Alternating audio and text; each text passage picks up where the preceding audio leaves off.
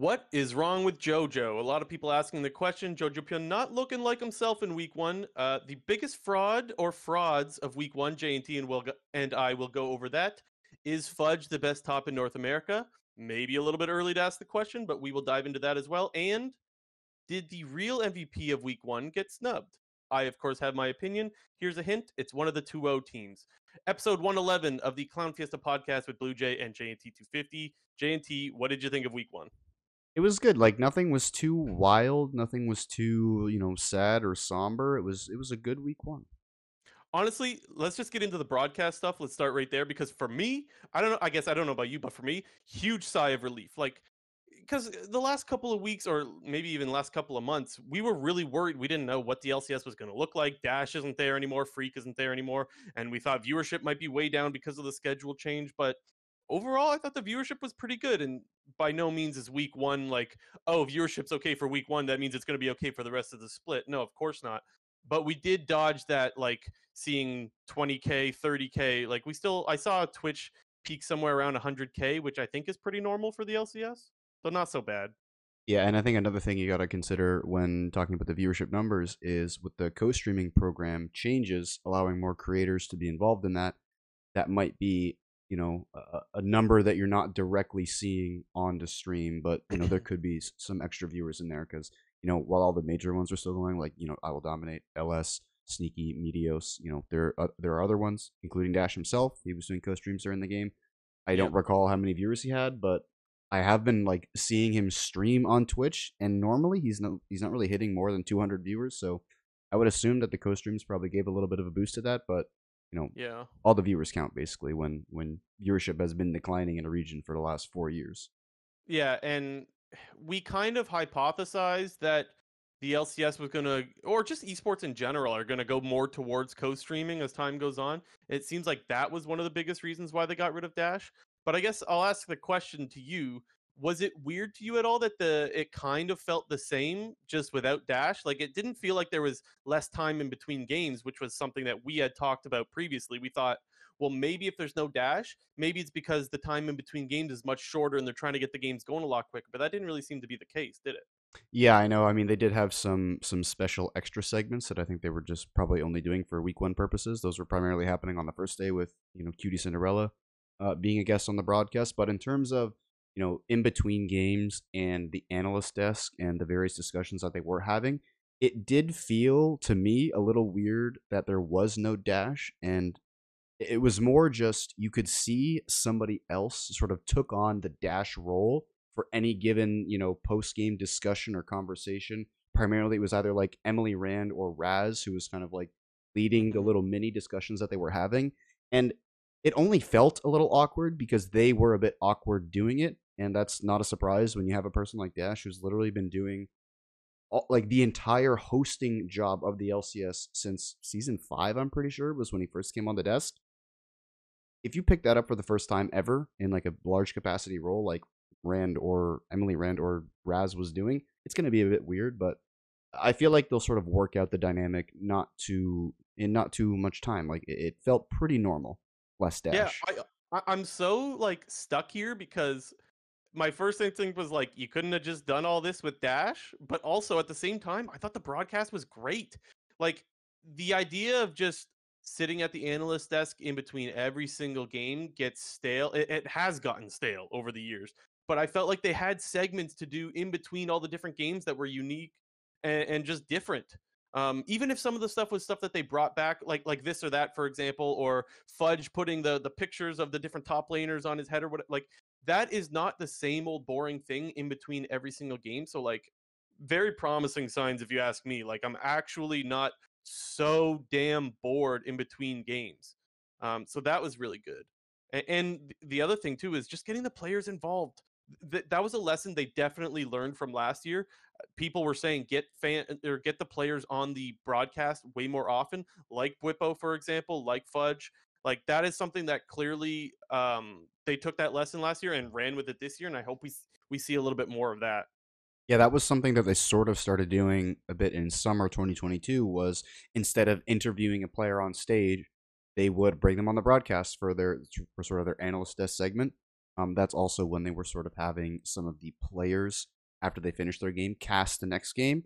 And, Hmm. we saw a little bit of that this weekend when Whippo, while he's not playing, he was definitely on the broadcast and did some casting himself, which everybody I thought it was really, really good. I think a lot of people can appreciate that sort of inside info that, current pros or former pros are going to have, especially those, very small nuanced things that you might not necessarily pick up on during the game as you're watching it as the average viewer. So definitely agree with you when you say getting the players involved in any form, whether that is, bringing them on the analyst desk to, actually talk about the game, what's going on, doing some sort of, fun analysis, like Fudge doing, the ranking everybody from 1 to 5 fudges, or just Hmm. the completely random for fun segment that they had with, Cutie Cinderella and Spica doing the cupcake Yeah. decorating, which, I think people seem to have, harsh opinions, sort of one way or the other when it came to Cutie Cinderella.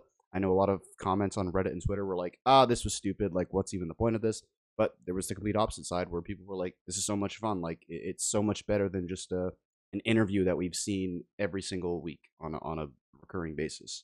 I thought it was great. I I thought it thought it was great was, too. It was just yeah. fun. It was just it was a good way to enjoy the break in between the LCS games, because that's And always the most painful part for me of watching the LCS broadcast, is just the waiting in between. yeah, and I'm gonna steal a take from Travis Gafford here because I think he makes a really good point. He said, and I'm paraphrasing. Last week he said something along the lines of like, "I wish that LCS fans were far more open to having the non like player personalities on camera." And he brought up how rough it was last year when they had Lily and Michael do the player draw for MSI or whatever it was. Like those are the kinds of people that are going to bring in new viewers. And not only that, they're just good personalities on camera. Like they're great. They are just naturals. And I would even say Whippo, considering he's no longer a player technically, is still a natural with all that knowledge that he brings to the game. So yeah, I can't say enough good things about the broadcast. It makes me feel a lot more. Uh, I'm lost for words here, but it just makes me feel a lot more, I guess, comfortable with how the broadcast is going to go for the rest of the year. Um, I guess one other thing we have to shout out was Rafa. I thought he did a great job. Were you able to listen to his because I know you mainly a co-stream watcher. Were you able to listen to the Rafa cast? Yeah, I did go back and watch the first game that he casted on Thursday, which was Mm-hmm. the fourth game. Yeah. It was after the TL FlyQuest game. I don't remember. I think it was the CLG Dig game, and then he casted the last one as well. But I thought it was pretty good. I think I agreed with a few of some of the comments that I saw on Reddit and Criticisms? Twitter talking. Yeah, the criticisms were, it did seem like he was a bit nervous, but Yeah, I'm I not caught that in gonna. between games. I definitely caught some nervousness, but Yeah, nobody's gonna fault him for that, of course, right? and you shouldn't. People are, Right. but you should not. This is his first ever cast.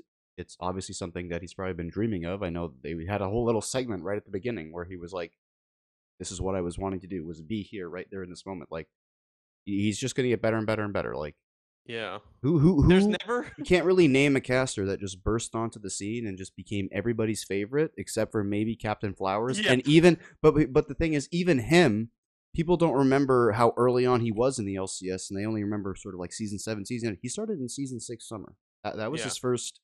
I think his first time on the LCS was either season 6 summer or right at the beginning of season 7, and he did sort of become NA's favorite caster by like season 8. But even then, nobody just jumped on his bandwagon right away.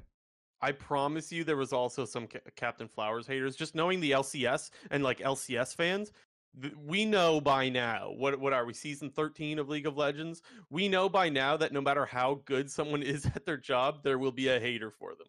Um, and honestly, for his first time casting, I think the community sentiment for the most part is just really happy for him and thinks he did a good job. And for his first cast, I couldn't agree more. Yeah. Um, Anything else that you wanted to? Oh, one thing I actually thought I forgot to bring up was um, with the players getting so involved. So I don't know if you noticed, but all the teams with like on their Twitter and their socials, was it just me or like was there so many players involved? Right? In terms of what, just tweeting In and stuff terms of after like their games. no, I mean like all the FlyQuest guys were in that Avali video. They were all like there were so many of them that was just part of the regular LCS hype video. Like they're all part of the Golden Guardians had all their players doing the funny FU thing. Like Hmm. Well, a lot of the content, it seems to me anyways, that the players are finally getting it, that if they don't want this league to die, they have to be involved in helping it grow and be as cringe as it may be sometimes. And don't get me wrong, there's going to be a lot of cringe.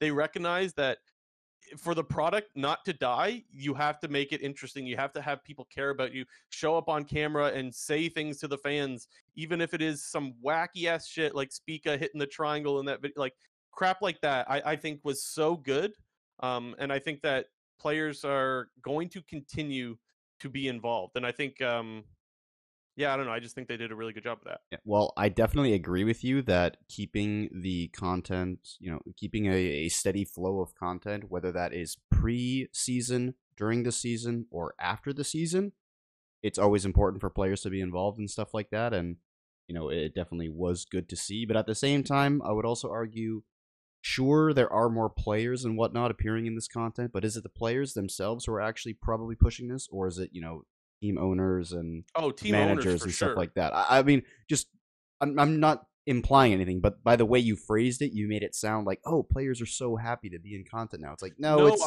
realistically probably, upper management being like, you guys got to get in, you guys got to be in this content, like no, I think in your we're on the same contract page. bullshit or something. No, see, that's the only thing that I disagree with is I don't think it's in their contract. I don't think you can do that.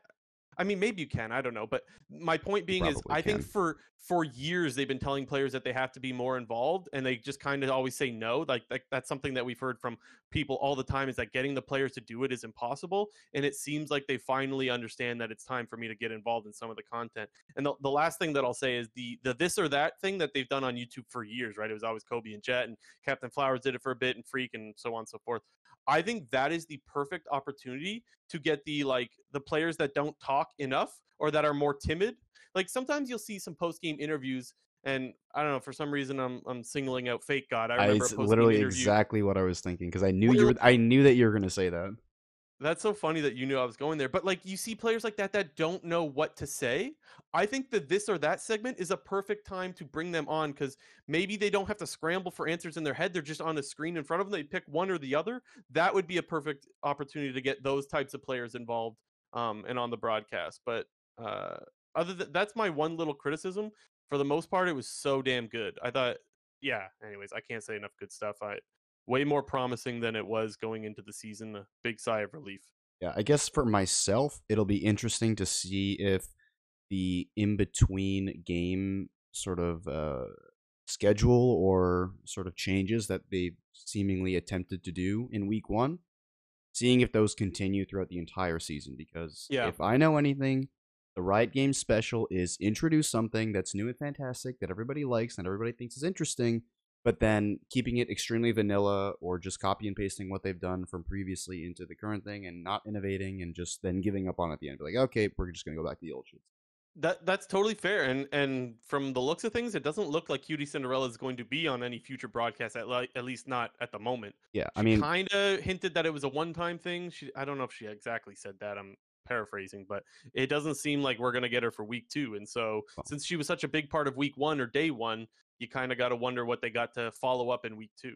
Yeah, and it doesn't necessarily have to be even every week, but just doing something to keep the non-gameplay aspect of the broadcast interesting on a week-to-week basis is very important, because, once again, I'll be completely honest, I couldn't give 2 shits about what happens in between the games. But when they do fun and interesting things that is not the norm, like pretty much everything they did this past weekend is stuff that I also found interesting. It was like, oh, let me keep watching this. But unfortunately, if it just goes back to the same, game ends, 3-minute break, interview, 3-minute break, analyst desk, 3-minute break, I'm not going to watch. Yeah, I'm with you on that. So let's get into the teams. Before we do, I need to remind people to subscribe, hit the like button, and leave a comment. We need you to help tell YouTube that they need to recommend our content to other people. And for those that are new to the channel, we do weekly episodes, and you can find them on YouTube, Spotify, Apple Podcasts, any of the Anchor-supported platforms. So just look up the Clown Fiesta podcast, and you will find us, because there is not 2 of those. So yeah. Okay, JNT, where are we starting with the teams? Well, we got all these 2-0 teams on screen now. We're going to lead it off with TSM, because I think going into the season, a lot of people thought that TSM was actually going to be the worst team in the league. If you did catch our last episode, Cubby sort of dropped us a little bit of inside info with his TSM ranking, saying that TSM, well, he thought that TSM was the 10th ranked team. He basically said that everybody that he talks to also believes that TSM is the 10th place team. And while the both of us, I think I had him at 8 and you had him at 9, you might have had them at Hmm. 8 as well. No, I had him at 9. Okay, well, either way, I think the both of us had a smidgen more faith in TSM than the majority of people did. But at the same time, they got the 2-0, but they didn't really get the 2-0, did they? They they did. But this is where, okay, at the start of the episode, I said, who's the biggest fraud? TSM. TSM is the biggest fraud, and it's not close to me. This team is not as good as the other 2-0 teams that you're seeing on the screen right now, right? TSM, FlyQuest, C9, CLG. Who stands out like a sore thumb? TSM. They were losing both games. One of those games being to Immortals, by the way, who we clearly don't think very highly of. Maybe there's some positive things we could start with, though, because you can't go 2-0 with being completely trash. So I guess I will have to say that I'll start with Maple, the Azir game. I don't remember who that was against, but his Azir game, I remember him putting out a bunch That of was damage. against Team Liquid. That was Team Liquid. Yeah, so that good thing there. We saw Solo do what Solo does. He plays a tank in the top lane and just waits and scales. He did that especially on the Ornn. So like some good signs out of them. Chime, I think Chime was the one playing Ashe, had some good Ashe arrows, some good stuff. But some not so great stuff too. Like their bot lane was kind of getting clapped in their lanes. Yeah, their bot. I mean, they should have lost that game against TL purely through the bot lane. Yeah, I was honestly a bit surprised when Yon and CoreJJ just basically didn't take the game over. Like they were what I think they were 3-0 like at the beginning of the game, not at the beginning of the game, but they had 2 kills by 5 minutes, by like 5.5 minutes or something. Yeah, but I think it was by like the 3.5 minute mark. By I think it was the second Drake fight that TSM took. Team Liquid just did nothing with their absolutely like bombastic bot lane lead. Like I was like, there's no fucking way that TSM has any chance in this game. They're just gonna get rolled by Lucianami. How are they gonna deal damage to a Lucian who's long as hell range with the Nami when they have melee 80 carry champions in Graves, Kalista, and Ashe? Like the only way you're ever gonna kill this guy is by some miracle Azure sweep or by some miracle Ashe arrow or something like that doesn't get Mikhail's, but TL just literally did nothing with their lead, and it was honestly just the classic TSM game where we don't do anything, our opponents don't do anything, we're going to outscale and win the game. That is a classic. Except you don't really expect them to continue to pick up the wins when they do that. Like, yeah, I mean, how is this still working? It's still working. But you know what though? Hold on. But that's part of the reason why I had TSM over teams like Golden Guardians and Immortals, because TSM, a lot of these players on their team, they're not going to win you a game, but they're not going to lose you the game. And we'll get to some other teams later. I mean, we saw one of those teams against TSM, Immortals. Immortals has players that will lose you the game. Yeah. The thing is, the do nothing and wait and slowly win made more sense when they had players like Spica and Broken Blade, like guys that I had confidence would win late game even if they did nothing in the early game. Whereas like looking at TSM's lineup, I don't know how they ended up winning these games in the late game. The only guy that I could say I have like a lot of confidence in is Solo, because he's so used to just getting shit on in laning phase. Lose lane, win game is like a Solo kind of thing. But like the rest of the squad, I don't really see it. Maybe I'm overlooking things. I don't know. It just doesn't seem like, we obviously know this TSM lineup this year is not the same as TSM lineups in the past. So I don't know. I don't get it. I don't know how it's still working. Yeah, I mean, it wasn't really that surprising to me that TSM, I expected them to be 1-1, mostly because they were going up against Immortals in their first game, but picking up a win against Team Liquid is definitely something that nobody really expected, and I think that is just purely because of the rosters on paper, and we sort of saw that at the beginning of that game, which is, again, I'll go back to it, my first point, I was just so surprised with TL's just lack of proactivity at all during that game. I think they just expected, after they got those early kills bot lane, they just expected to roll the game over versus actually actively doing things to roll the game over. I guess, never mind. I was going to get to We'll get into a deeper dive of TL later. No fear of shortage of things to say on TL. We'll get to them in a little bit. Next up, we had FlyQuest. FlyQuest, to me, is hands down the best looking team this weekend. Agree or disagree, JNT250? Really? I Yeah. wouldn't say that they were the hands down best looking team, so I guess I would have to disagree. So you're gonna say C9 was, or I don't think either of them were insanely better than the other. okay?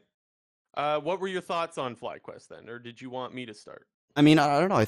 I mean, the main reason why I thought FlyQuest looked better than I maybe thought they would, and not to say that I thought they'd be bad or anything, but Impact was a complete monster in Yep. that first Team Liquid game, playing the Jax versus Gangplank matchup. I know I think his win rate in NA after week one is like pretty atrocious. I don't think he's actually won a single game that he's been picked. I'll double check that stat in a second here, but I thought Impact had a really fantastic game on the Gangplank. It's one of his, better carry champions. I know we don't necessarily look at Impact as a big carry player, but two of his sort of premier carry quote unquote picks are kind of like Gangplank and Mordekaiser.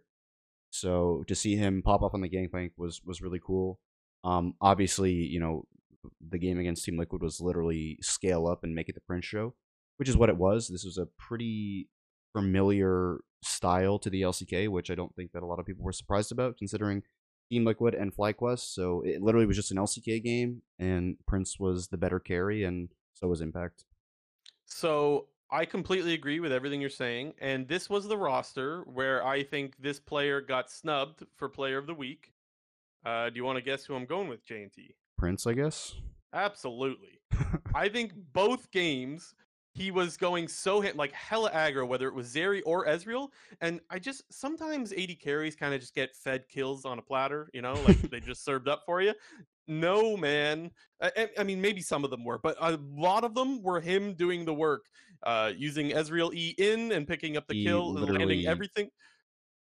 he was playing with his dick out on Ezreal. Like he was eing in at every available opportunity.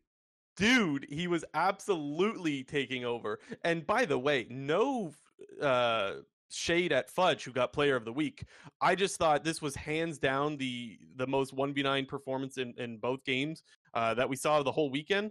I thought he was definitely the best player, and so he had one death, and it was because they fountain dove to give him the pentakill, and they couldn't get it. Right? Yeah. Like he was 9-0-2 in both games, and it was with him picking up these kills. I was so impressed. So I mean, yes, it's 1 week, so I'm trying to not get too crazy, but holy shit, did he live up to the hype?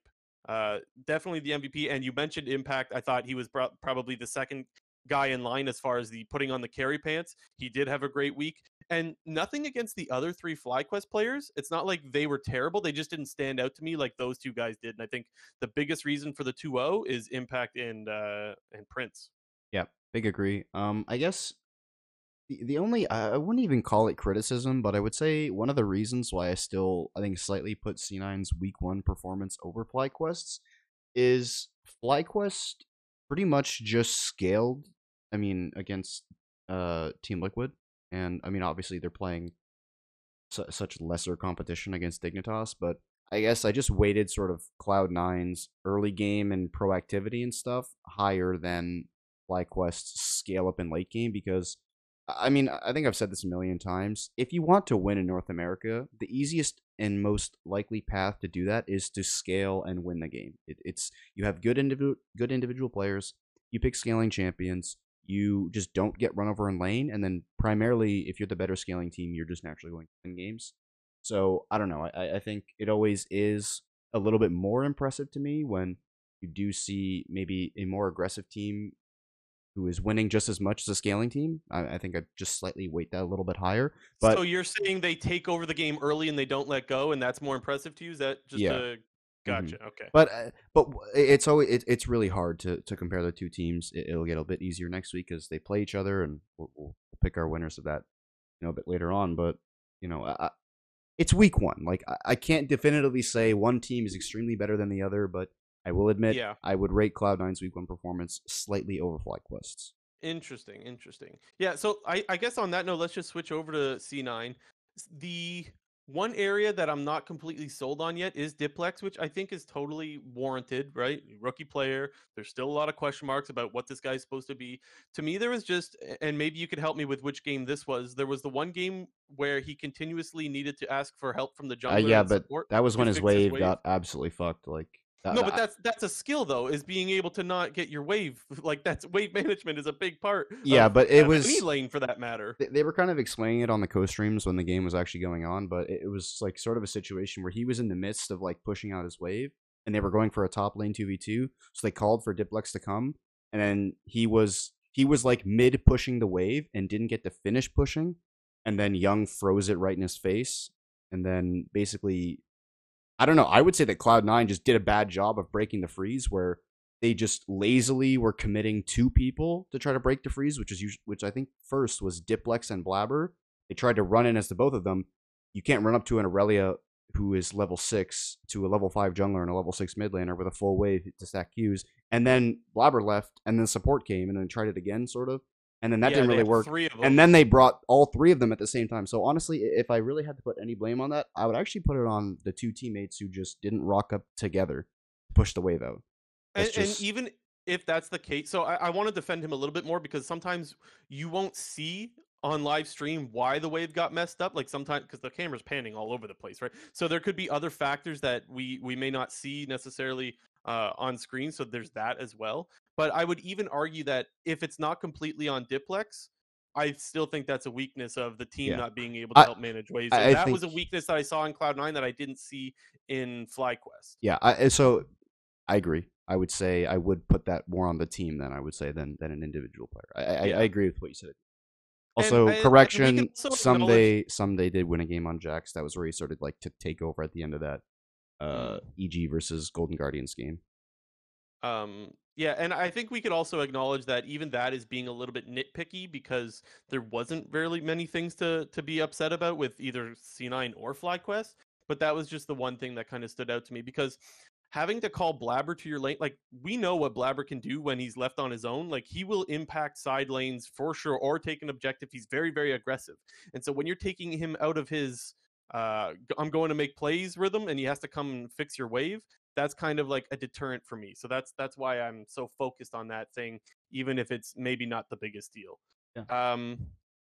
I guess we should talk about Fudge as well. Did get player of the week. Let's be honest. I don't want to hear he was playing an OP champ. We can acknowledge that he was playing an OP champ, but we could also acknowledge that he freaking performed on it, right? Yeah. I don't like. I say this all the time, but I hate that. Oh well, he was just playing a super OP champ, so it's like I'm not that impressed. Like, no, come on. Like, he's absolutely taking over games. You got to give credit there. Anyone can ban it. I will never stop saying that on this podcast. He had a great weekend. Yeah, I mean, don't get me wrong. At least he's playing an OP champion, but like Golden Guardians, you can ban this champion. 100 Thieves, you can ban this champion. You cannot. Like I don't know. Like one Were thing. Were they first picking it? Like could those teams have picked it even? No. I think they first picked it in the 100T series, or no, they might have went. I don't know. They might have went Ash first pick in that series. I don't recall, but I want to say it happened. It was in the 100 Thieves series where they first picked it. But I don't know. Like this Jax versus K'Sante thing obviously stemmed from the East, because I think that's a really popular matchup in the LCK. But no offense to all the pros in NA, but you guys do not have the equivalent hands of an LCK player. And, I think we kind of saw that dynamic at Worlds 2022, where you are taking a large risk putting top laners in skill matchups these days. And unfortunately for both 100 Thieves and Golden Guardians, they paid for it, because Fudge won the skill matchup. I mean, in Eastern regions, I think the Eastern regions would probably say that it's slightly Jax favored, but with the not as proficient hands over in the North American region, I would just like to hypothesize and say that that's K'Sante favored. It's so funny to me, because you mentioned how we saw what happened at Worlds 2022, okay, but this has been happening for much longer than just like since Worlds, where like North America will try to play the stuff that we see played in LCK or LPL. Mm-hmm. But the thing is, even though we see North America never, like, there's a reason why NA Jace is a meme. Even though we see North American top laners fail at taking the counter matchup and really doing enough with it, I still don't want to just give in and just say, well, we can't do it, so we'll never try. Like, eventually you got to keep trying and trying to, like, how are you going to compete with these teams if you don't try? If you just accept that you're just always going to get counterpicked, and you just accept that you're not as good as the other regions, like, you do need to try to play these champions.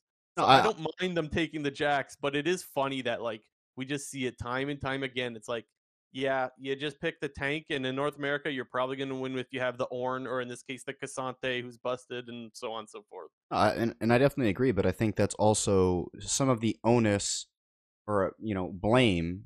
I guess I would say onus being both blame and recognition is to those individual players who have confidence to pick that skill matchup, or if they aren't as comfortable and feel that they need to default to some sort of a tank. And with Cassante being a new champion in that, I think it's not necessarily something that I want to just like destroy these other top laners for saying, "Oh my god, you think you can beat Cassante, you fool." It's like people are like, with this champion came out what, 3 months ago. Like, it's still going to take a little while for everyone to understand like the full nuances of the champion, how the Yep. lane works, how it team fights, whatever. I know I didn't listen to the co-streams for this game specifically, but I think it was one of the games that Whippo was casting, and he was referencing, I could sort of hear it in the background, but he was talking about Cho'Gath versus Cassante because he Yeah. played it on stream, and I was actually watching him stream that night before LCS, Mm. and he played that matchup on stream and literally was just like destroying this random Cassante. I mean, it Do you was like, remember? Oh, so you it's, don't know who he I was mean, playing but against? it was like a challenger MMR solo queue game, so presumably the top Okay. laner he's playing against. But he was just saying like,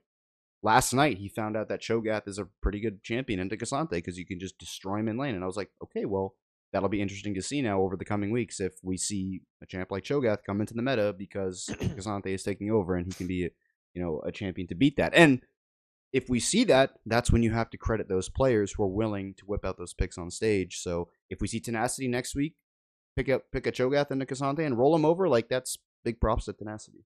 But Yeah. unfortunately, he got shit on in the C9 game. And the thing is, too, in that game, it was just by one auto. Like, maybe I'm not being completely fair, but like, it felt like that one auto where they 1v1 and he dies. It felt like the game just swung completely in Cloud9's favor because of that. Like, they end up getting Rift Herald with the pressure that he got. They got more plates, and it felt like the game sort of snowballed off this 1v1 that was really, really close. And while I'm not doing the full game justice because there were other factors in that game, it just kind of felt a little bit bad for Tenacity. But anyways, interesting game nonetheless. Mm-hmm. Anything else on C9, or should we go CLG now? Yeah, I mean, the only other thing that I would say is, while I think Fudge probably deservedly won MVP just for his, for his performance, Blabber was also really good in the Yeah, last he had a week. good week. That was prime regular season spring split Blabber we just saw right there. Which, as a Rolling over C9 fan, everybody. I'm guessing you're pretty happy to see that, right? That's Oh, one of I the mean, best signs is I seeing guess Blabber as himself, every right? every single spring split he's just rolling kids, and he's doing it. So all things are a go. So it hadn't even crossed your mind. You knew what you were getting before the season even started. Well, it was just good to see that the norm stayed the norm. Yeah. Yeah. Okay, let's do CLG now. Shall I start with the good or the bad? Let's start with the bad. Feeling a bit naughty right now. I think the same problem that we saw in summer. You know where I'm going with this. Yeah. Like, Dokla's dying a little bit too much, man. And the thing is, I don't want to hammer this home every week, but I don't know how to not talk about it when he's dying far more often than he should be. So, like, what am I supposed to say? He's just overextending and dying. That's the same old story. And I really do think that if they have a solid top laner, if Dokla plays like the way he did at the start of summer, this team can be really, really good. They talked about the wiggle room. That's been the meme of like how far CLG can wiggle. Some people are saying they could wiggle up to third, some people fourth, and whatever, and wiggle all the way down to seventh. After this week one, I feel like a lot of people have them wiggling in between fourth and fifth place. But with a solid top, I could totally see that third place wiggle. Well, I'm going to pat myself on the back here because our power rankings included, and also every other power ranking that I saw had CLG at 7th or below, pretty much.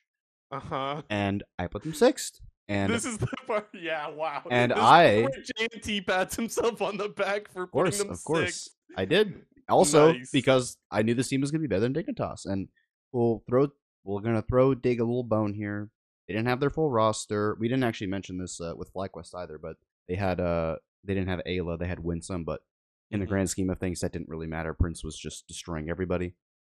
But for Dignitas' case, they didn't have their bot lane that they're supposed to. But once again, I don't really know if that mattered too much. But Back over to CLG, I don't think I was in the category of people that thought that they could push higher than maybe even fourth or fifth. I mean, we always sort of go back to this top five versus bottom five thing in the LCS, and it does feel like CLG is that one team who can potentially break the cycle this year.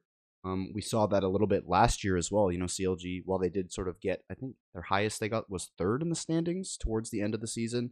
Ultimately, they did finish, I believe, sixth post playoffs.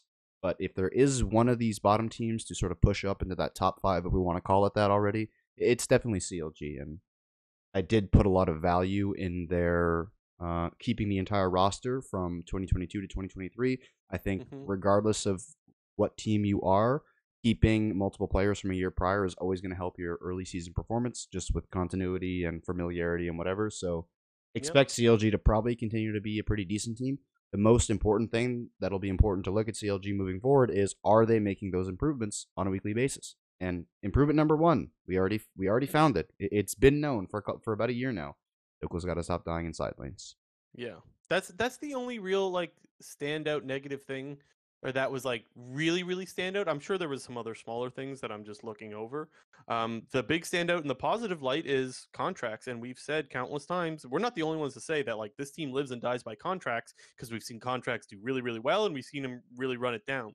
And the best sign, if you're a CLG fan, is seeing what contracts did this weekend. One of the more impressive plays to me was he invades against Santorin, against Dignitas. He anticipates that Santorin has to come to this quadrant of the jungle, hides in a brush, chunks out Santorin. Now Santorin can no longer fight. He's down to like 30 or 40% HP. I don't remember exactly. And you can clearly tell Contracts makes the call that, hey, their jungler can't come. I see you guys got a wave stacked up bot. Let's dive bot. And they start to snowball that game. To me, that was Contracts getting the ball rolling, which we've seen plenty of times. That's one of the best signs for CLG, is Contracts being proactive, knowing what's going to happen, and making the play. Yes, Contracts beast. Yeah. Now, the other thing I'll say as well is I thought Palafox had a really good game against EG, but I do have to say that like he kind of got snowballed when Jojopyun gave him the 850 gold.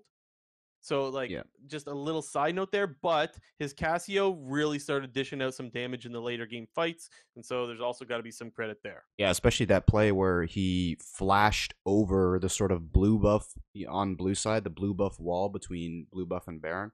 He like flash alt W'd that wall and had three people in the miasma and basically forced all of EG's carries off of the fight, preventing EG's backline from hitting the front line, and CLG's backline was hitting EG's front line for free, and that basically won them that entire Baron fight. So credit Palafox on that team fight. He was the reason they won. Last thing I got on CLG is we can definitely, you mentioned how like them bringing in the same roster, you expect to see them have some synergy. We absolutely saw that in the one play where Dokla baits out Santorin and Armut to go on him, right? They see Santorin standing on the ward. They call for the Ash arrow from the base. That play was sweet, by the way. That's the kind of stuff that you expect to see out of a team that's been playing together. Clearly, they show that they have synergy brought in and they have good comms, and they could just make it what is a really nice play. It was a smart play, not incredible from a mechanics perspective, but from just a communication perspective, very very well played, and that was nice to see. So another plus in the column for CLG. All right, we'll move on to our 1-1 teams. We got our preseason favorites and one of the top teams in the LCS Evolve 2020, Evil Geniuses, and the I don't know. I was gonna give 100 Thieves like a title or something, but I just couldn't think of one in the moment. 100 Thieves are also 1-1. Yeah, the goat crew or whatever. I don't know. Oh man, we'll have to work on that. Okay, let's start with EG. We asked the question, what's wrong with JoJo? Are you starting or am I starting with this one? He's Doklaing it a bit. I don't know. I think it's as simple as he is just not respecting when he can die, or respecting when the other team could be in that brush, for example. He is dying in lane from pushing up without vision. He's dying in side lanes from pushing up without vision. He's dying while just walking into the jungle by clearing vision. Like, these are very much they're rookie mistakes that he's making, and mistakes that we saw him make as a rookie. You're on the exact same page as me. This is very reminiscent of what we saw at the start of spring last year. And so while I can acknowledge his landing phase has been great, because he is getting CS leads. This is exactly what we saw last year. And I don't know whether to be like, well, it's fine because we know as the split went on last year that he got so much better, or if I should be disappointed that it's like we've gone a full year, but he's come full circle and he feels like a fresh rookie again. I don't know whether to be like, this is okay or this is not okay. But the biggest problem is he's just not respecting his enemy anywhere. Just map awareness is really poor about where they could be and how they could kill him. Yeah, I mean, especially in that CLG game, the play where he gets kind of caught out near the Grug pit and gives Palafox like almost 1,000 gold. That was Yeah, definitely 850 gold. that was Yeah. like a big turning point in that game because And he died more times than that too. He was the reason they lost that game. yeah, but that specifically, I mean, Rise sort of functions similarly to Cassiopeia. You want to scale, get your items because your items mean damage. And we kind of saw from that point in the game onward, Palafox really take control of that game, and I think just that one play in particular really just swung the game. And that was, if you want to point to moments that are game losing mistakes, that's one of them. Yeah. And so with the thing that I brought up about it's okay because we know as last year he got better, or is this like a bad thing that like, well, he's back where he was a year ago? What lens are you looking at it through? Probably the, I guess, disappointment that he's still making rookie mistakes. I mean, if we want to compare it, I mean, not if we want to, but if you compare it to like regular sports, when you have rookies on any team, you expect going into their first year that they're going to make some relatively simple mistakes, ones that can be corrected, ones that can be learned, and can learn from and get better because of those mistakes. However, once you're a veteran in the league, and yes, even though this is his second year, he's a veteran in this league at this point. He has played 2 seasons in LCS, went to MSI, and went to Worlds. It's not like he's just a player who played in the LCS on a bottom tier team. He was a top player in the LCS that went to MSI, Worlds, and he's still making these simple mistakes that you will rarely see from other top pros in any given region. And I guess considering all of that, that's why it's a problem. Yeah, I admit that I am in the it's a problem camp, but I will be very quick to forgive if he gets to what he did last year because obviously. I think so as well, but Yeah. easier said than done, I guess. Yeah. Another guy to point out, Inspired is still freaking amazing. I think it was their first game, but I could be wrong. The one game he invades a completely empty jungle, but I think this is calculated. What I mean by that is he sees that his bot wave is stacking up for a dive. If he invades and there's no camps there, I think he's communicating with probably Vulcan just because they have that synergy from last year, but maybe FBI as well.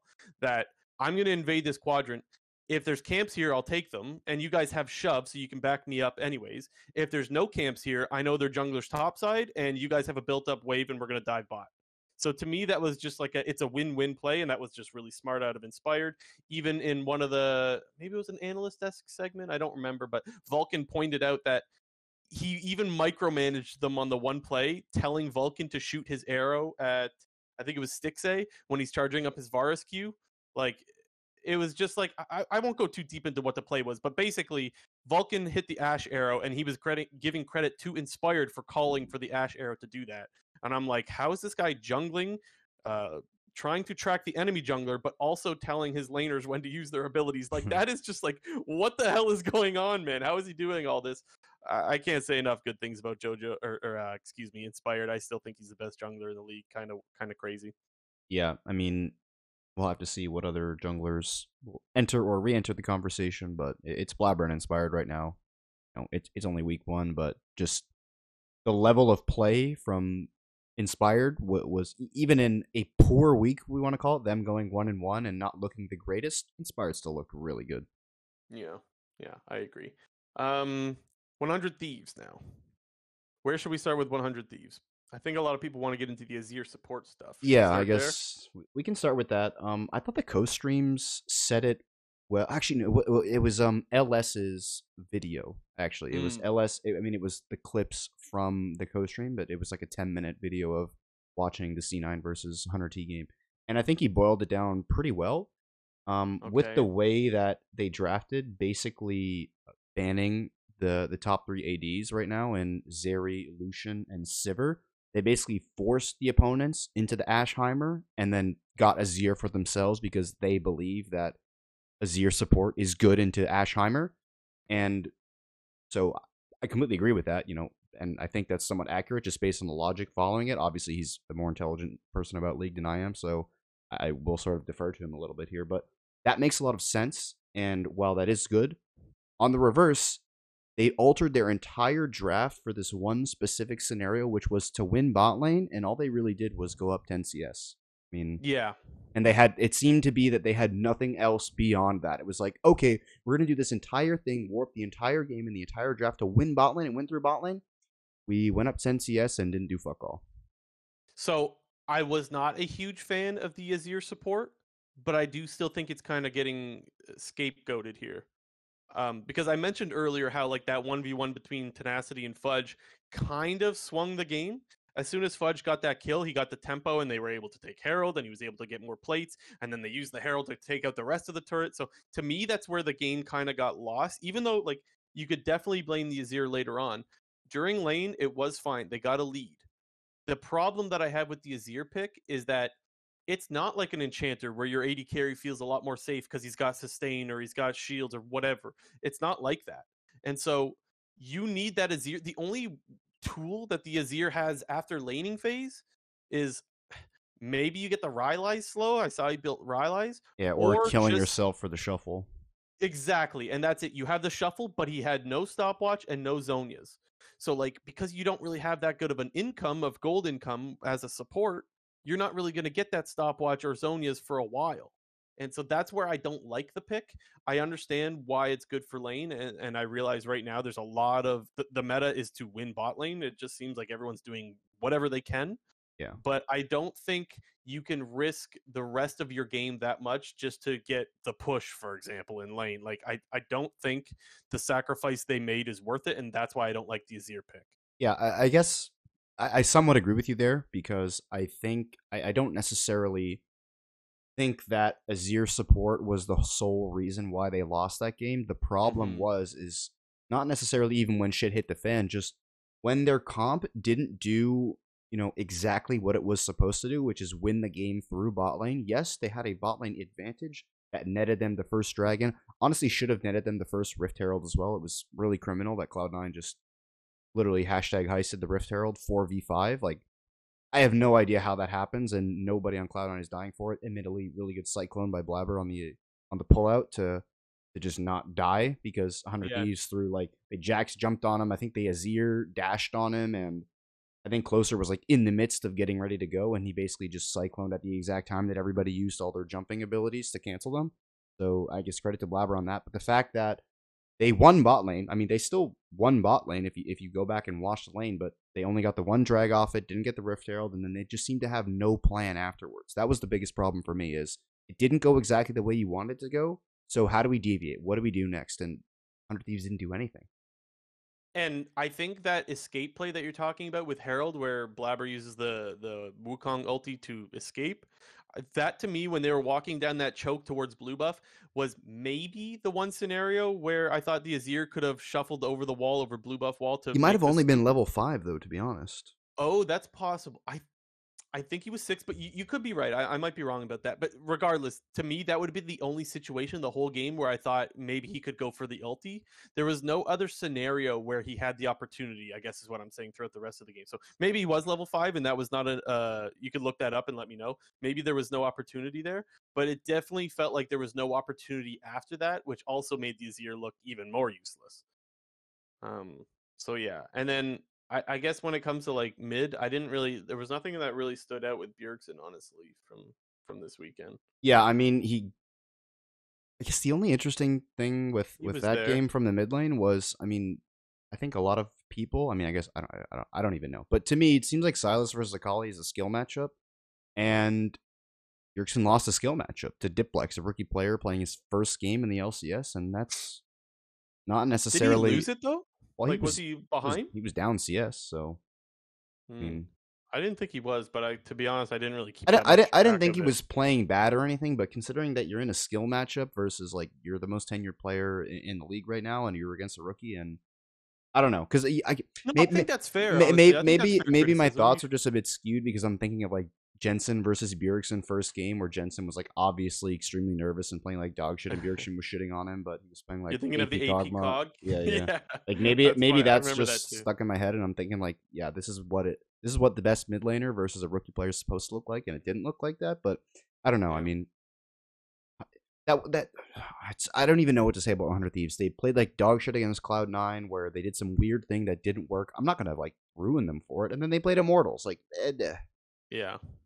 Yeah, that's the thing, right? There, I guess two things about Doublelift here. The Cloud9 game, I got to give credit to Berserker for landing the Ash arrows. The one, so I actually, I watched Doublelift came out with a video like going over. He was watching Meteos' co-stream and he was going over the games, and he confirmed what I had. I did my research and he confirmed this, that the one Ash arrow that he gets comboed first, he gets Ash arrowed into Wukong ult. His flash was up in 1 second, and I'm like, because I was rewatching the VOD, I'm looking at the Ash Arrow cooldown, I'm looking at his flash. It was 1 second, and he confirmed it on his stream. So that I kind of felt bad for, like bummer. But he also said, and the other point that I was going to bring up is that he should have brought cleanse, and that was something that I was saying to Andrew when he and I were watching the games together. I was saying I think he probably regrets not taking the cleanse, and sure enough, that cost him. The other thing in the Immortals game is he just took over tactical, decided to sit under tower as Immortals went to Rift Herald.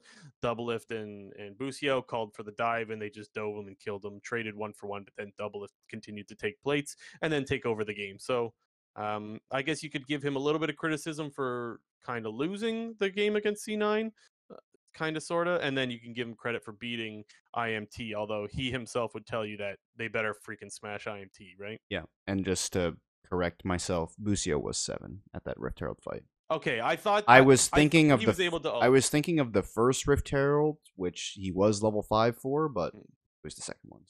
And when you were rewatching it, could you see if he was in range to go for the scoop? No, all I literally did was find and just I did not. I think he was, but I could be wrong. Well, Regardless, it didn't seem like there was any opportunities later. I didn't see when I was rewatching the video, but if I remembered correctly, he was trying to, but just got disrupted by the cyclone. But maybe I'm not remembering correctly. But there was 2 people going on him. One of them was the Jax, 100%. I'm pretty sure the other one was Azir, but maybe it was closer. But either way, it did seem like 100T was trying to force that engage, but Blabber just had a really nice cyclone to stop it. Okay, and let's go to the O2 teams now, unless you have anything more on these two. Yeah, I mean, similar to, I mean, not similar to, but for Tenacity, I guess, I'm not really putting a lot of stock into his week 1 performance. I mean, he lost a skill matchup in top lane, and he was playing Ornn versus Renekton, where I think we've seen that matchup play out like a billion times, where nothing is even going to happen anyway, so. He played the Renekton, right? Yeah, he played Renekton. I mean, he got Yeah, and I think he had a little bit of a lead. He got a CS lead. It's supposed to happen, but. Yeah, whatever. Yeah. Yeah. Okay, let's start with the O2 squads. Yeah. One of these teams doesn't belong with the other teams. Yeah, one is an imposter here. Team Liquid, they're O2. Kind of an unfortunate O2 considering the fact that they played TSM and everyone expects TSM to be a bad team and everyone expects Team Liquid to be a good team.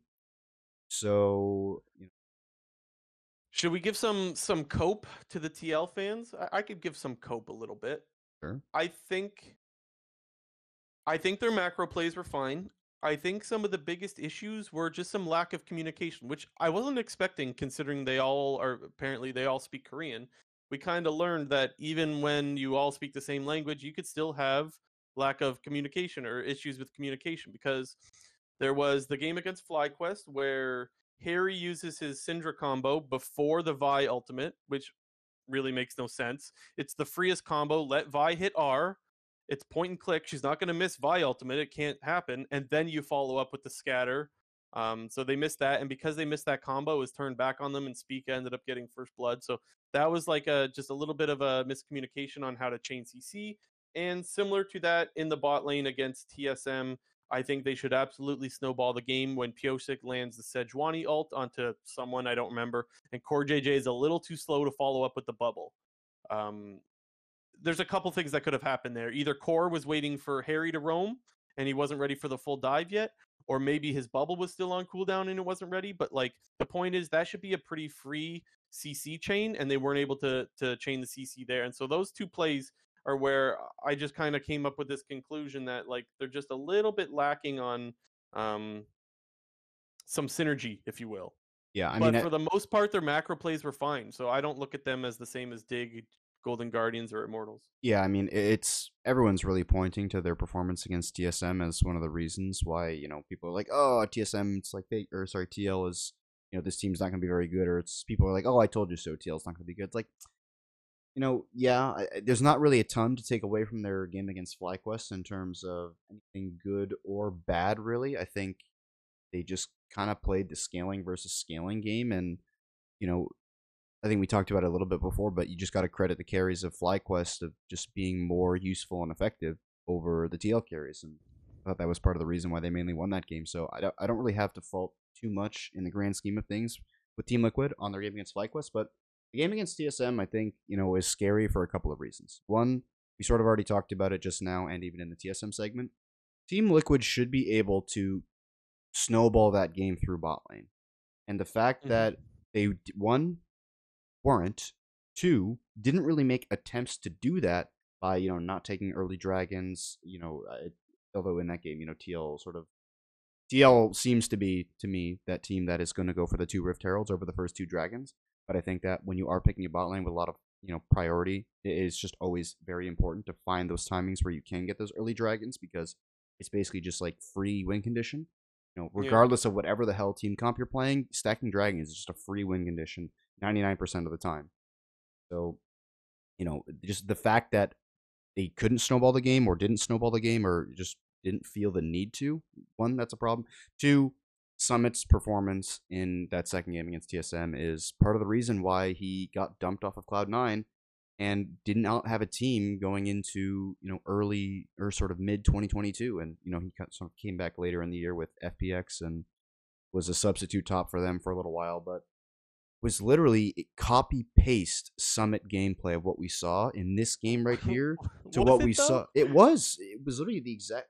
I'm not saying to like early Summit, like early season Summit, but like struggling Summit. This was exactly what we saw. We saw, hey, this guy's gonna pick Gnar or aggressive top lane champion. Hey, we're gonna pick AFK tank, do nothing. Hey, we're gonna send our jungler to protect our top laner when waves are getting stacked up and when we find proper gank timings. Oh, guess what? TSM did that the entire game. Boogie was hovering topside when waves were getting stacked on him, and they found those timings when Pyosik was showing on the opposite side of the map. They can go up and pressure Summit. So I don't know. To me, it just was a very big problem that this looked like an exact copy-paste Summit gameplay game from end of spring 2022. So I would be lying if I said that I didn't think of the connection of, oh, this is kind of the issues that he had with Cloud9. But the reason why I fall on it's not exactly copy-paste is because I remember him getting ganked a lot and really screwing the pooch in lane. But in all fairness, in lane, he was up like 30 CS and had plates and stuff like that. It wasn't until after the laning phase to me that he started running it down in this game. So that's why I thought it was a little bit different. Am I getting some of that wrong, you think? I mean, I'd have to remember, but I don't remember a point where he was up 30 CS, but maybe, I don't know, but I got in my notes here 30 CSD by 14 minutes, so you can go around 14 minutes, and you'll probably see it somewhere around there. Maybe it was like 29 CS, I don't know, but fair enough. Yeah, that's okay. And then 3 plates, and 3 plates. Yeah, so three plates is obviously important for sure. Things are going well in lane. That's my takeaway. It wasn't until after. Now, mind you, he did have the outplay against Maple, which was a pretty big play. Just that's not enough to make up for dying. Well, quite often. How many useless, like meaningless deaths did he have? Quite a bit, right? 3 or 4. Yeah, and so the comparison to the Cloud9 is that he was running it down. To me, it was just a little bit different at which point in the game he started running it down. And so that's why I didn't think it was a complete copy and paste. But there are some parallels to draw. And I could totally see why some Team Liquid fans are kind of monka. But I would say to those Team Liquid fans, relax. They still had some really nice macro plays. There's just some small little things that I think can get ironed out pretty quickly, and I don't expect this team to continue to struggle. But I've been wrong before. I have been wrong before. Yeah, I think TL is going to be all right. I think, for me, the most important thing is, Summit in the top lane, just to see something different.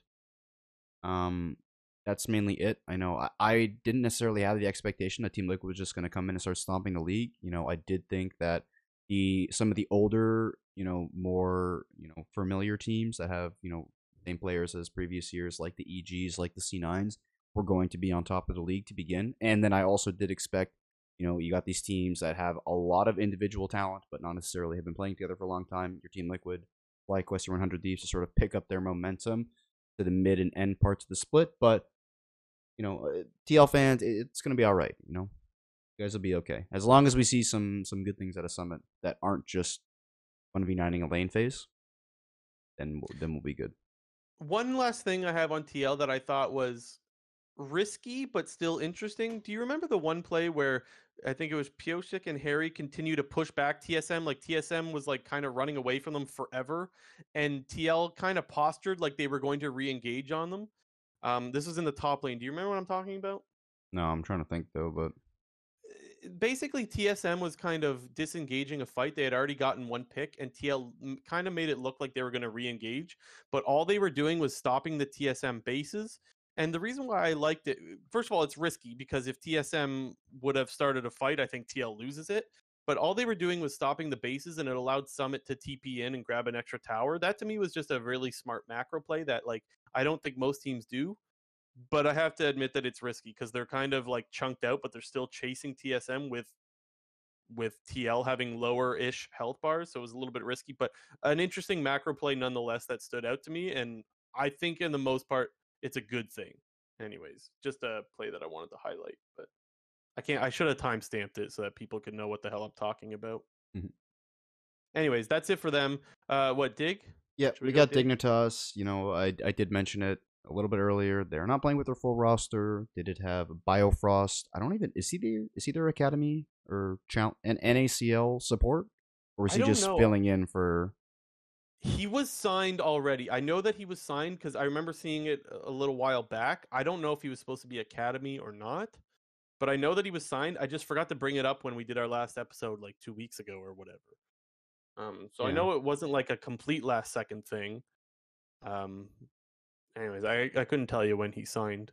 I just wanted to look Regardless, up the really bot quickly lane into looked it. like trash though. Yeah, they look Um, like shit. I'm a little bit worried for the bot lane. And you mentioned how like we don't know how long they've been practicing together. I remember Dom tweeting out that Armut was in Europe like a week before the season started. So like definitely some issues there, but I'm still really concerned with how hard their bot lane was getting clapped. Yeah. So, It interestingly enough, sorry, Bifrost is not listed on their Dig Challengers team, which is basically their academy team. Diamond is mm, support for that. mm, So I honestly wonder if Biofrost literally just got the call late to just fill in because he either is still probably under contract with Dig and just isn't on a team, or just has familiarity with the team. So I'm not exactly sure, but the fact that he's not listed as a starter on their LCS team or on their Academy/Challenger League team probably it leads me to believe that he was probably just emergency filling in. Um, but I guess to get back to more of the broader scope of Dignitas, I wasn't expecting this team to do well at all whatsoever. Especially after the fact that Dig released some video. I don't know. I saw it was. I just remember seeing the video. I don't remember what the video title was. I don't even remember what the hell the video was. But Jensen was giving like a little mini interview in this video, and he said that 1 week out into LCS, Armut hadn't arrived, and they literally had not practiced together at all as a team. yeah. So, unfortunately, I think with that information and with the performance that we saw this past weekend, I think that Dignitas is probably going to just be sandbagging Spring Split. Not because they're terrible, just because they probably won't be able to pick up the pieces in time to be a good team come playoffs. So, this might just be a They team had that we throw on the back burner for a couple weeks here. Yeah, it felt like there was just no ability to recover from how hard their bot lane was getting crapped on. Like the problem with it is like their bot lane's getting smashed, so like that completely takes away one of the areas that Santorin can go, right? So if you're jungling from that point of view, like that lane is just dead. You can't save it. They're just getting hard stomped. And so the other team kind of knows like Santorin can either play around mid or he could go top, and it kind of felt like you saw him go top over and over and over again. And I think that's one of the reasons why CLG was able to set up that bait so well, was because it felt like they knew, hey, Santorin's going to come up here, man. There's no way he's going bot right now. Their bot lane is just, they're giving up on that. And so that's one issue. But the other thing that I will give them some credit on is they team fought pretty well in the game against FlyQuest. They did have the Rift Herald fight where they won that fight. To me, that was a good macro play where they did their rotation. They got there in time. They took the fight. Jensen got a couple of kills. So it wasn't all bad. It just felt like the gap in the bot lane was too big for them to overcome. And so Yeah, that was the biggest issue. And I think it was in both games, if my memory serves, that their bot lane was getting it stomped. was, and I think that was sort of something that I referenced in our last episode where we were talking about giving our sort of our pre-split rankings. My main concern for Dig and one of the reasons why I had them seventh, below even CLG and the rest of the other teams, because this was a team that, on paper, could be a upper bracket team. I don't mean upper bracket like upper bracket playoffs, but just upper bracket of the standings. But Mm. it just doesn't look like that is going to happen, and I think a lot of that will have to do with their bot lane. Even though they will get Ignar back at some point, I don't think there has really been any indication when he might be able to get to NA. Mhm. But I just think their bot lane is just unfortunately not going to be good enough compared to the rest of the bot lanes. You saw them get destroyed by CLG's bot lane, and CLG doesn't have a Yeah. fantastic bot lane by any means Not compared a to the rest bad of. bot No, lane, but I'm but saying yeah, compared to the rest of the bot lanes they're also going to play. I mean, we saw what happened when they played FlyQuest FlyQuest. and they did Yeah, and they didn't even have their full bot lane. So yeah. the But sorry, they did have the best player of the weekend, though, as per me. yeah, it's true. Anyway, no, I think it's a fair point though that like it's not just that they got crapped on by FlyQuest; they also got crapped on by CLG. So yeah, and then with the FlyQuest game, it was like pretty much just free dragon stacking, right? Because their bot lane was continuously getting stomped. That was another problem that they had to deal with, is that they couldn't really contest drag by the time Soul came around. Yeah, I mean, Um, if you're ever gonna give an NA grade for a team, I say NA as in non-applicable, not North America. We can give that to Dignitas for the first couple weeks of this season. I'm sorry, Dignitas, but I am not even gonna pay attention to you for the next couple weeks. Yeah. Is it okay, a little bit of a tangent here, but does it not feel like anytime there's a team dealing with visa issues that like there's almost all like we'll say like 80% of the time it's really detrimental to that player slash team? Like Oh didn't yeah, even Core JJ have issues last spring? Like Core JJ didn't have the greatest year last year. Is it in part at all? Am I just coping hard if I say that's because it took forever for the visa thing to come through? I mean probably, and a lot of that has to do with gelling with the team. Even Armut was there playing, but I think he got to NA like the Monday of the week they were supposed to play or Yeah. something. So, and in that video or in that Jensen clip that I'm referencing, where he basically said that Armut's not here and we have not even practiced as an entire team and we're 1 week out. Like, dude, no fucking way you're gonna be like any good to begin the season. Like, Yeah. if you were to tell me any team, if you were to tell me that, even Cloud9 when they're Berserker and wasn't there for a while to begin the year, and they had King and Destiny playing for 3 weeks, and they were like 3-3, and their bot lane was fucking terrible. And we saw that in the rest of the team because kind of you mentioned it already, like you now just have one less lane to work off of almost the whole game if your bot's just going to be that bad. So And it wasn't really until summer, like late summer, that C9 really turned it on. So that's an area you could point to mhm. as well. But I guess you could also just point to FlyQuest and say they're playing with Winsome right now, and there's no problem there. So Yeah, I but I don't mean, again, not to flame FlyQuest, but they were literally just scaling. So know. and well, Not and a then big fan of the against Dig, scaling, huh? it's just not like I just can't give somebody like insane credit when they just scaled and won. I mean, I can give them credit because they did what they were supposed to do, scale and win. But Yeah. I considering don't blame you Fly's for thinking that competition, way. considering Fly's competition during that, especially, like I'm not like you. Sorry, Dignitas, you got your shit kicked in by Prince. Like, doesn't really matter. Yeah. I don't necessarily blame you for thinking that way, because I think what we see when it comes to international tournaments, we do see a lot of the time that like you're not able to just hang out and win later. So You fair thinking enough. about Worlds already? Jesus, bro, the I season just always think started. about Worlds. Dude, that's what we care about. Like, let's be honest. Yes, North America gets shit on at every Worlds, but the reason why we keep coming back every year is because we want that 1 year to come back. That 2018 where C9 made their run to semi. Like, and don't get me wrong, like spring finals and summer finals are great, but Worlds is what it's all about, baby. If you ask me, like, do I want the teams to look really good in NA finals, or do I want them to look good at Worlds? I want them to look good at Worlds. Done deal. So yeah, I am thinking about Worlds. All right, well, moving on to the two teams who definitely aren't That making will be worlds. going to Worlds. That definitely aren't making worlds. I'll tell you that right damn No now. shot. I Okay, go mean, ahead. start with Golden Guardians because maybe they're slightly less stinky than Immortals, but unfortunate visa situations for this team as well. Yep. Gory not in the lineup. Young, honestly, never even heard of him before this week. He stepped in.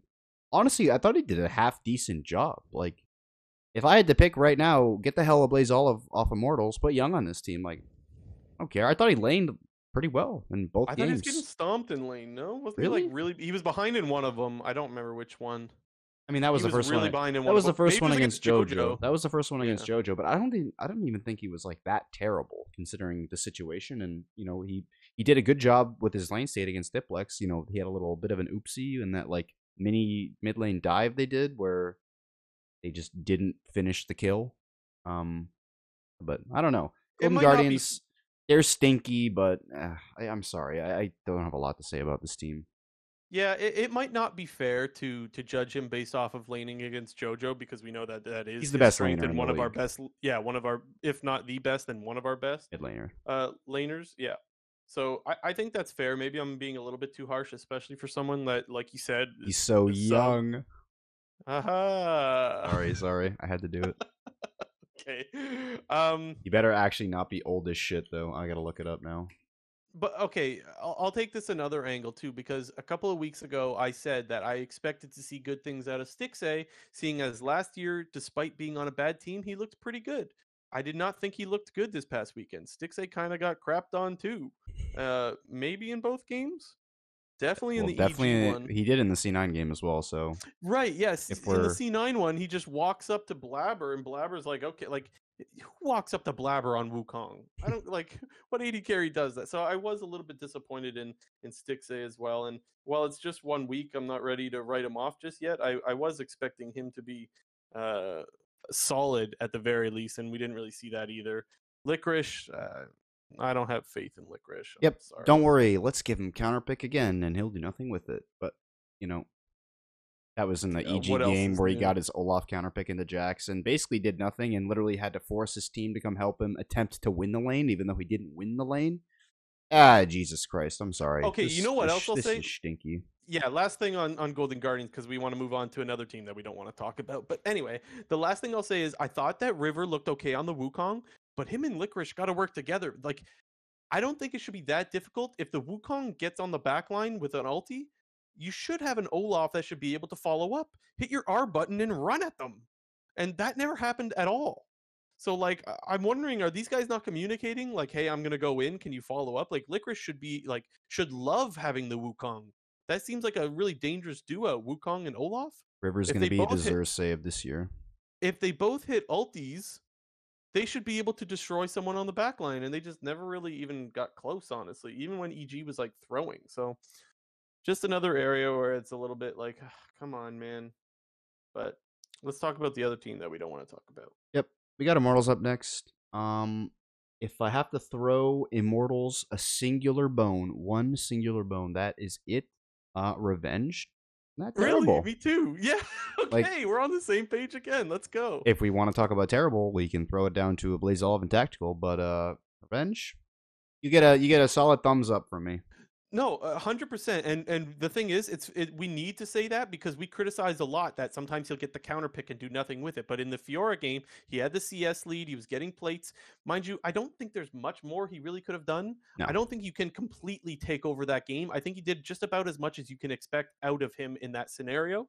So, like, a lot of times last year when he got the counter pick, he didn't do much with it. This week he did. So I'm 100% with you there. Got to give him props. I thought even Kenvi in the game against TSM, he had the nice lane gank where he snuck into the brush. And then Fleshy got the ultimate with Pyke, and they gave Draven the cash out, which, by the way, I didn't know that interaction worked that way. Mhm. So for those that don't know, if Pyke uses his ultimate to kill someone, what's it called? Your cut or something like that? Yeah, I mean, you get a cut. Draven could cash his Draven can cash his stacks out. So that was kind of cool. But that was a play to me that was just Kenvi sneaking in the brush and working well with his bot lane, so that was good. Everything else was pretty shit though. Yep. Blaze Olive absolutely trolled. I don't even know how many times. The 100th Thieves game, he just walked right on top of the Victor W. Like, I, I didn't know what to say about that. Uh,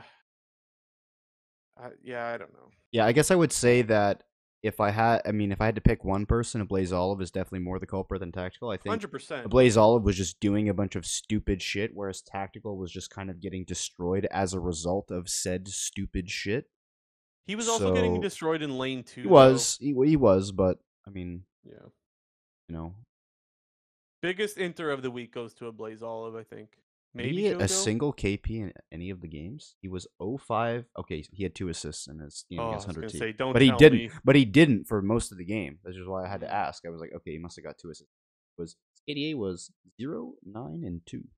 Quite Who was a epic. bigger inter this week? Was it him or was it JoJo? It was fucking a Blaze Olive. Oh, Yeah. 100%. That game against Okay.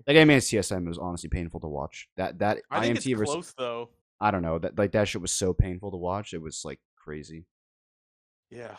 Anyways, so just so you know, so I've been messaging after both losses Immortals had. I messaged JNT 018, and just so you know, JNT, I am memeing, but I will say this is one of the teams that, like, if there was ever a team to do it, this is one of them on the list. Like, Yep. if we, you know what, if we were doing the 90-50-10 predictions, I'd give them the 10% that they go winless. Really? But I was gonna here's the say you thing. could go with the 50%. I'd be like, I'd be cool with that. No, no, no. So I was looking actually. Here's a little interesting fun fact. I was looking at like the worst record of every team throughout the last, like, I don't know how many splits. Like I went all the way back to like when it was best of threes or whatever. And the last time there was a team that was worse than like 3 wins It was Echo Fox, was Echo Fox, right? no, because they went 1-17, but they like that was when it was best of threes and they had 8 wins and like 30 Okay. something Well, I bet it. losses. Okay. Yeah, I get you. The win percentage still added up to being nearly as good as like getting 3 wins in a Was there regular split. anybody else that wasn't Coast? Because Coast also went 1-17. Coast was the only one, and it was like 2014, Oh 2015 or yeah, it would have been something. more games And than they that. were 1-17 or something. Oh, never mind. When did they make 18 games? That might have been the start of season. I don't know. I don't remember because old I'm LCS used to have like 28 games in a split, yeah. and then 24, and then I think they landed on. So really, Yeah. the only ones that have been worse than that was Coast 1-17, and there was And Echo no Fox, one and then there was Echo Fox 1-17 if we want to call it like that. But that was Yeah, best but of their 3. match record was like 8 wins and 30 something losses because it was best of threes that year. So yeah, point being, I don't think there's ever been a team to go 0-18. So you would have to be really freaking, and we've had some really freaking bad teams. So that's why I say it's still a long shot, despite the fact that I think Immortals is a pretty bad team. I mean, I But who knows? definitely, I could if I had to put if okay, let's say we put their over under at 2.5. Are you taking the over or the under? That's a really good question. I'd take the under. I think. Because yeah, if I had to guess how many wins they're gonna get this split, I think I would go with 2. But the thing is, like, there is a world where they just get like 5 wins, even, right? How? Which is How? not What 5 exactly games are they gonna win? Dude, even CLG got 5 wins that one split where they were so bad. Yeah, but that was because Contracts was coin flipping everything. So like sometimes Yeah. the coin like it. Okay, but I think that's fair though. Like if IMT just starts coin flipping shit, then yeah, they're gonna have more than like. But if they just keep doing exactly what they're doing, they're not gonna win shit. They might I'm win 2 taking the games. under. The 2.5, I'm taking the under. You're taking the under Yeah, as me well? too. Okay. I'll give them 2 wins on the split. There's your fucking bar, But Immortals. Good luck. the thing is, people, if people are listening to this podcast for the first time, they probably think we're Immortals haters. Like, it would be great to see like Revenge, Olive, Tactical. It would be so great to see these guys have a resurgence. We would love that. Or Kenvi to finally pop off because I mean, honestly, I don't think Kenvi's been put in a good spot since he joined LCS. Last year's team was trash. Yeah. He's on another team. Like, I would love these guys to be thriving. Yeah, I if just you don't wanna, see how it happens, man. I don't see that world. you wanna, you wanna call me a hater, throw it back to all those early episodes of CFP where Insanity got the juice. Like, where's that screenshot? I still have it. I'll bring it up right goddamn now. I Yeah, don't care. bring up Insanity with the juice. That was Wait, pandemic, wasn't it? I don't have it on here. Because why else would he have had that juice? Yeah, it was literally pandemic, but I don't have the picture on Streamlabs right now. Okay, well, I mean, if you're just listening or whatever, just No, picture I'm getting it right Insanity now. with a big jug of orange juice. Well, there's listeners too that won't be able to see it anyways. It's Uh, Insanity with a massive jug of orange juice. Here it And, is, right here. I got it. I found it. there it is. A secret gem right here. He Just- got the juice. I would Insanity love to got the see juice. Insanity make it back to the LCS Dude, again. that was my bold prediction of the offseason. I was like, Insanity is going to be starting on Dignitas, but they got Jensen, so. Hey man, the split is far from over. There, plenty of mental boom to go. It's still January. Yeah. Lots of time for mental to boom and for players to be needed to fill in some spots. So, okay, what are we doing next? Where are we here? I guess we can move on to our game predictions. Oh, true. I think that probably makes the most sense right now. Let's do predictions and then we close out with quick news. Yeah. I'll have Okay, let's do to. We gotta keep the tally going now. I'm pulling up the predictions on screen as well as the games right now. There we go. 7-3 for myself, 6-4 for Blue Jay. The main difference there was I had picked. Who did I pick and who did you pick? TSM. Oh, I picked took TSM friggin' and you Immortals. picked Immortals. Which I feel like such an idiot for. Yeah, and I feel like, unfortunately, with the way that Immortals is going, it's going to be one of those CLG type splits where I just don't pick them the entire year because I have absolutely zero faith. So Yeah, see, I didn't take Immortals because I thought they were good or anything like that. I just took them because I thought TSM both was teams just were as bad. Yeah. Yeah. All right. And I thought, oh, this is like the monkey fight, Yeah, like the yeah. Simpsons meme. And I thought, what the hell? Let's coin flip it. But clearly, TSM not that bad. Well, first game Thursday, we got CLG versus C9. Pretty good game actually. I'm gonna roll with C9 on this one. Me too. FlyQuest versus Golden Guardians. Give me some FlyQuest. Fly. Dignitas versus 100 Thieves. I'll go 100 Thieves. 100 Thieves. Yeah. Unfortunately, I think all of our games are going to be the same on Thursday. IMT versus Team Liquid. I'm going Team Liquid. Yep. And EG versus TSM. I'm going to take EG. Yeah, of course. Yeah, but I'll tell you right goddamn now, the prediction for this first Friday game is going to be different. I'm taking Cloud9. Jamie's taking FlyQuest. Huh? Yes, no? Oh, Are you for taking that game. Yeah. Yes. Yeah, I'm taking FlyQuest. Yes. I knew it. Next up, Dignitas Evil Geniuses. Evil Geniuses for me. Yeah, of course. Yes. I was wondering what the was about there. My mind No is way, all this over the guy's place about right to now. pick I need to focus. I am okay. Carry on. TSM versus 100 Thieves. Kind of just 100 Thieves. I'm just Do it. Take TSM. I'm gonna take them just for fun, purely for fun. No logic behind it whatsoever, just for fun. Okay. Dude, can we remind people that that's the Doublelift versus TSM game? Yeah, that's why I'm doing it, just for fun. That and will Bjergsen, be so sort of. funny regardless. Yeah, true. I mean, he did already play for TL and played against TSM, but But still, the peak TSM was Bjergsen and Doublelift, so that makes it a little bit more interesting that they are reunited playing against TSM. Honestly, you know what I wish? I would have wished that TSM completely shit the bed in week 1 and looked absolutely awful, so they subbed in their entire Challenger League squad, which has Hanser and Svenskeren on it, and then we got Hanser versus Svenskeren against Doublelift and Bjergsen. That's the timeline I was looking for, but unfortunately it didn't happen. Cool. All right, next up, Team Liquid versus Golden Guardians. Team Liquid. And then CLG over Immortals. Of course, CLG, baby.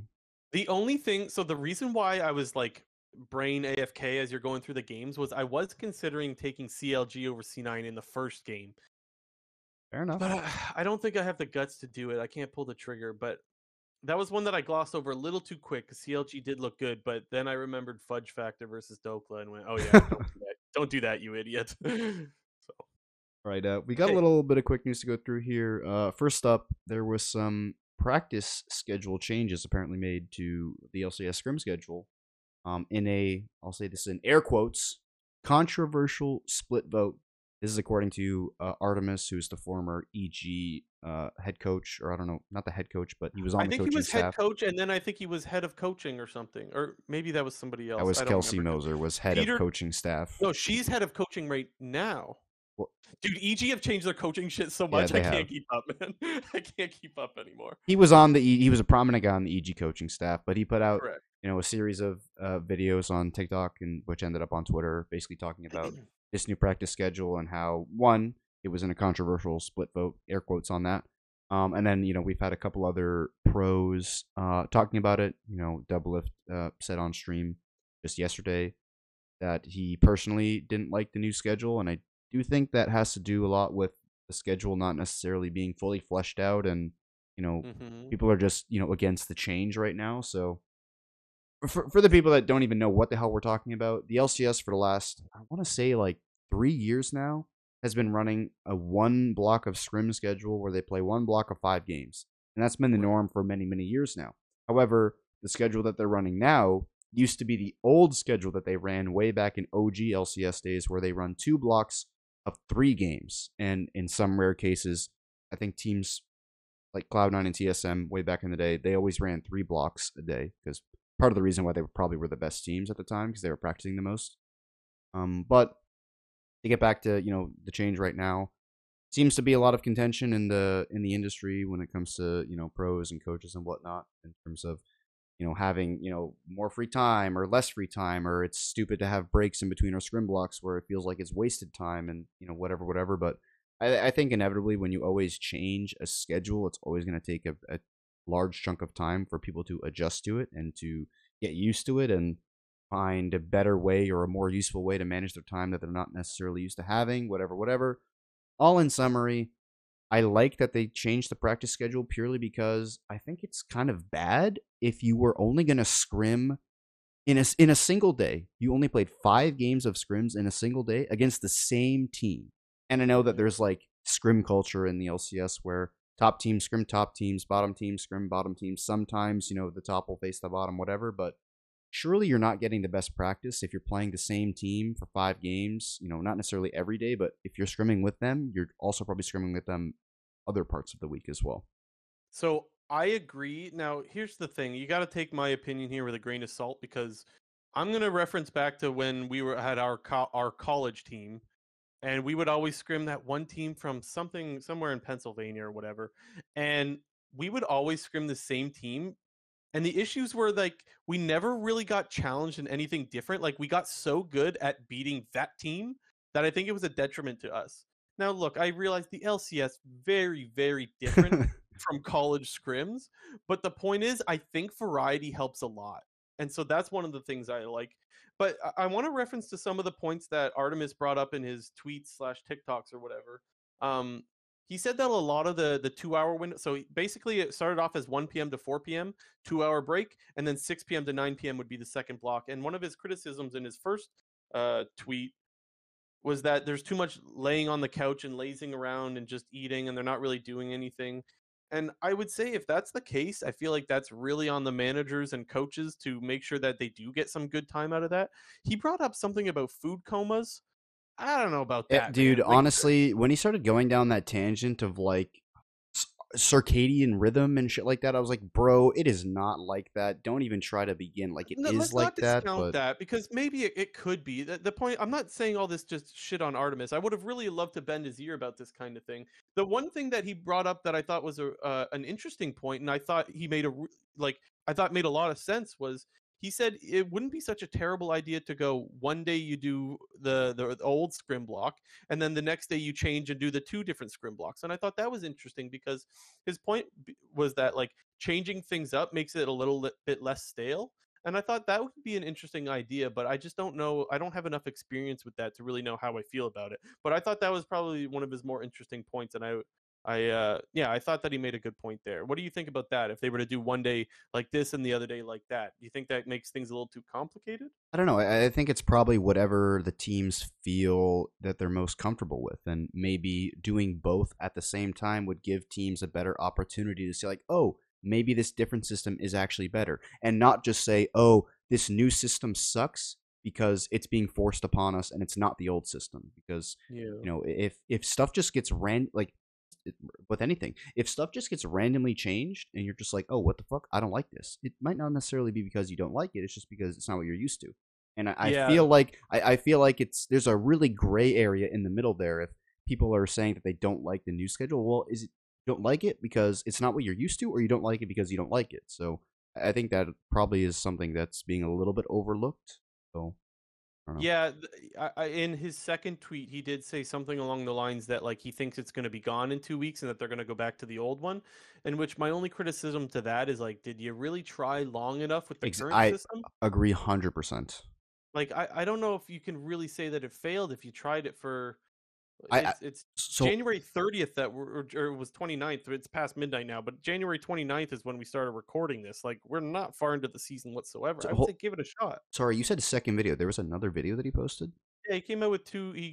There are two TikTok videos, but I saw him tweet them, so I saw them on Oh, Twitter. I didn't see the Um, second one, but well, what? the second one said that they're now trying 1 p.m. to 4 p.m., then 1 hour break, and then 5 to 8 p.m.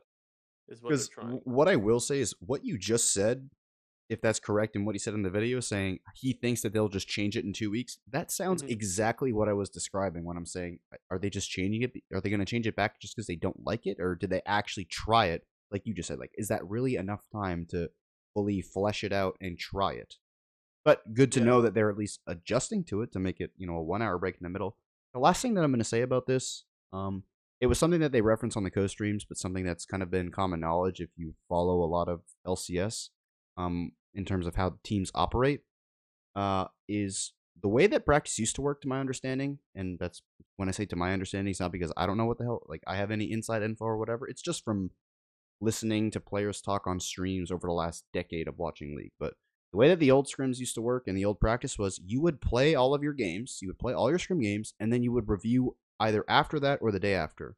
But not too long ago, when they released this new, the new, Jesus, I'm saying like schedule so many times, the new schedule, which is the 5 block schedule.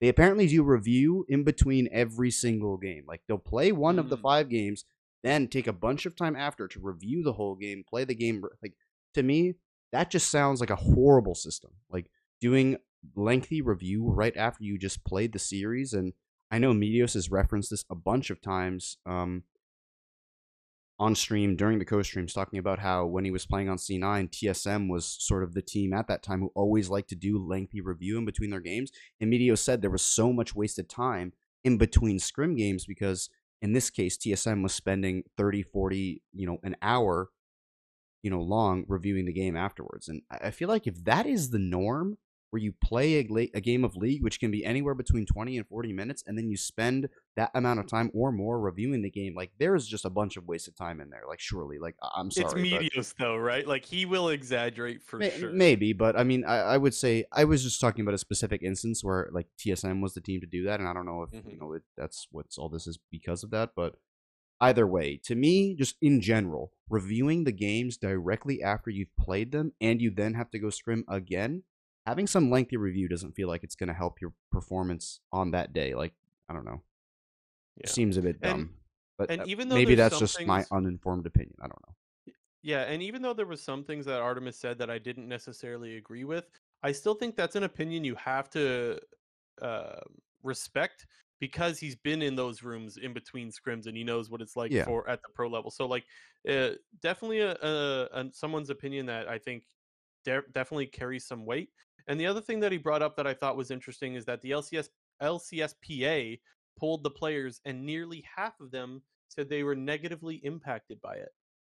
Now, I can fully admit that LCS players, if they get their opportunity to complain, I think they will.